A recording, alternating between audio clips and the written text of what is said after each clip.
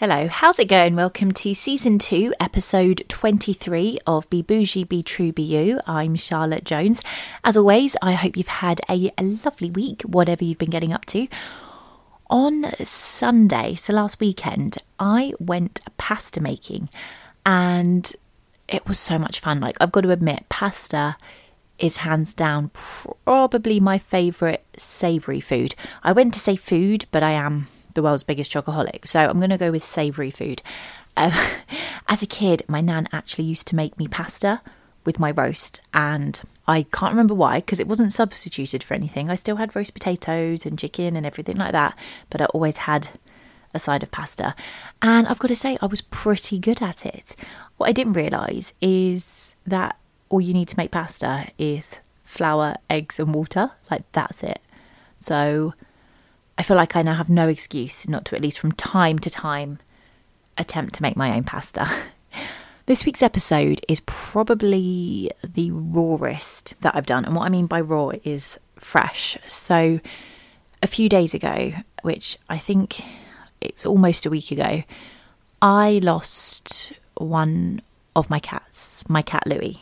And when you lose a pet, anyone that's had a pet knows how heartbreaking it is in general. But what I realised is going through such a big life change, like a breakup, like a divorce, is how much I've relied on my two cats over the last 18 months. So rather than this episode being about giving advice for what to do here or how I think about this, it's more sharing an experience with you around how my pets got me through the last 18 months, how they got me through my breakup. So let's start this week's episode.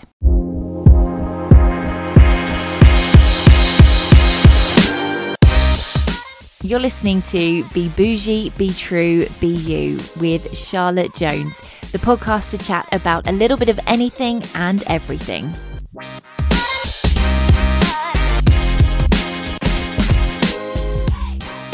In October 2016, my ex-husband and I got the keys to our house.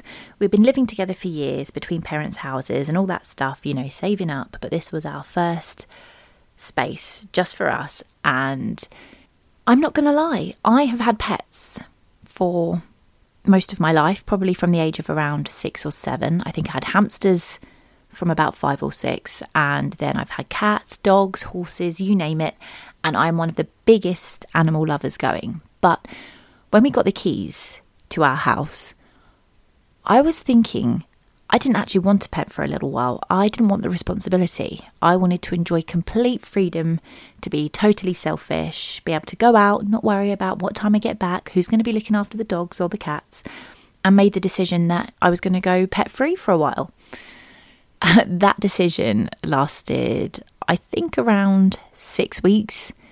And I just remember noticing that the house felt empty. It felt really, I don't want to sound dramatic, but a bit dead. I was like, there's no life in here. And I kept mentioning it. I kept talking about it because I was like, I really, as much as I would love a dog, my lifestyle's not suitable for a dog, but I would love a cat or 2 cats so that they can keep each other company, all that kind of stuff. And so over Christmas 2016, my husband and I were chatting and we agreed on rescuing 2 cats from cat protection. And it was over Christmas, so I was so excited. I spent most of that Christmas on the Cats Protection website. And although I hated it for the fact that I felt so guilty because you're ignoring so many other cats that need a loving home, and they're all gorgeous, they're all adorable. But I came across Louie and Bertie, and they were a pair. They've always been together and they needed to go together. And there was something about them and I thought, yep, they're our cats. And I actually think there's a bigger purpose behind it, because it turns out we knew the lovely lady that used to own Louie and Bertie. And it's been such a cool experience being able to have them and engage with her and have her come visit. But that's a whole other story for another time. So anyway, Louie and Bertie moved in with us in January 2017, and they've been with us ever since. And immediately they just made the house more of a home. That's the easiest way to describe it. It's the most simple way. They both had such different personalities, but they were both so much fun and they wanted to be around us, especially Louis. And I felt happier. I just felt happier with them here. And for the next 3 or 4 years, excuse my bad maths, I'm trying to do this off the top of my head, we created a lot of lovely memories with them, whether that was in the garden being silly, whether it was trying to decorate the Christmas tree, all that kind of stuff. And it was really lovely.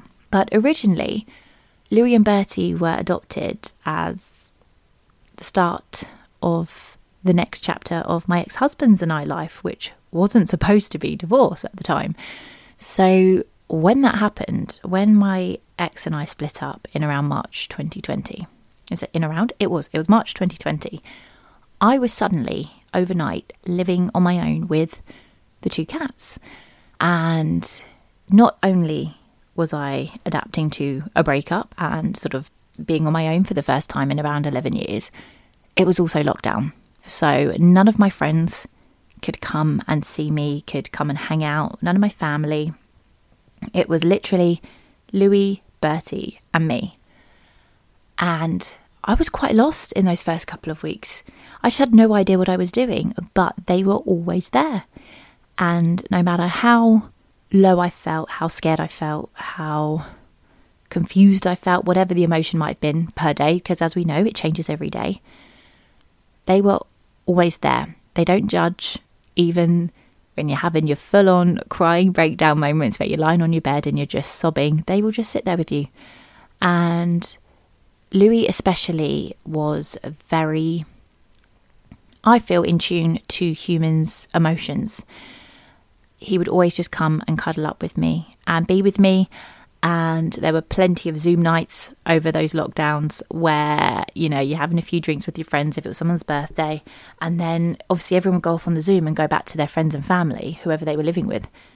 And I would go back to Louis and Bertie. And sometimes I'd carry on the party. They had to listen to plenty of Disney karaoke nights, musical karaoke nights, just cheese music, whatever I fancied singing along to. And again, they didn't judge. It's like they just observed every part of the process I went through when it came to dealing with the breakup. I've always looked at it as when you have a pet, they rely on you. You know, you're there to feed them. You're there to make sure they can go to the toilet, go for a walk, whatever they might need, if they need to go to the vets. But I've never really stopped to think about how much I was actually relying on them throughout that time. And although Louis had been poorly for quite some time, he'd always bounce back. He was always stable. And I had a few moments where I thought it might happen and was sort of preparing myself for it. But then he'd be normal. He'd be fine again and I'd forget about it. And he was just the sweetest, funniest, sassiest sometimes little boy. And when he passed, it was quite unexpected. The vet had said the night before, they think he was going to bounce back. He just needed a little bit of treatment and I could pick him up tomorrow.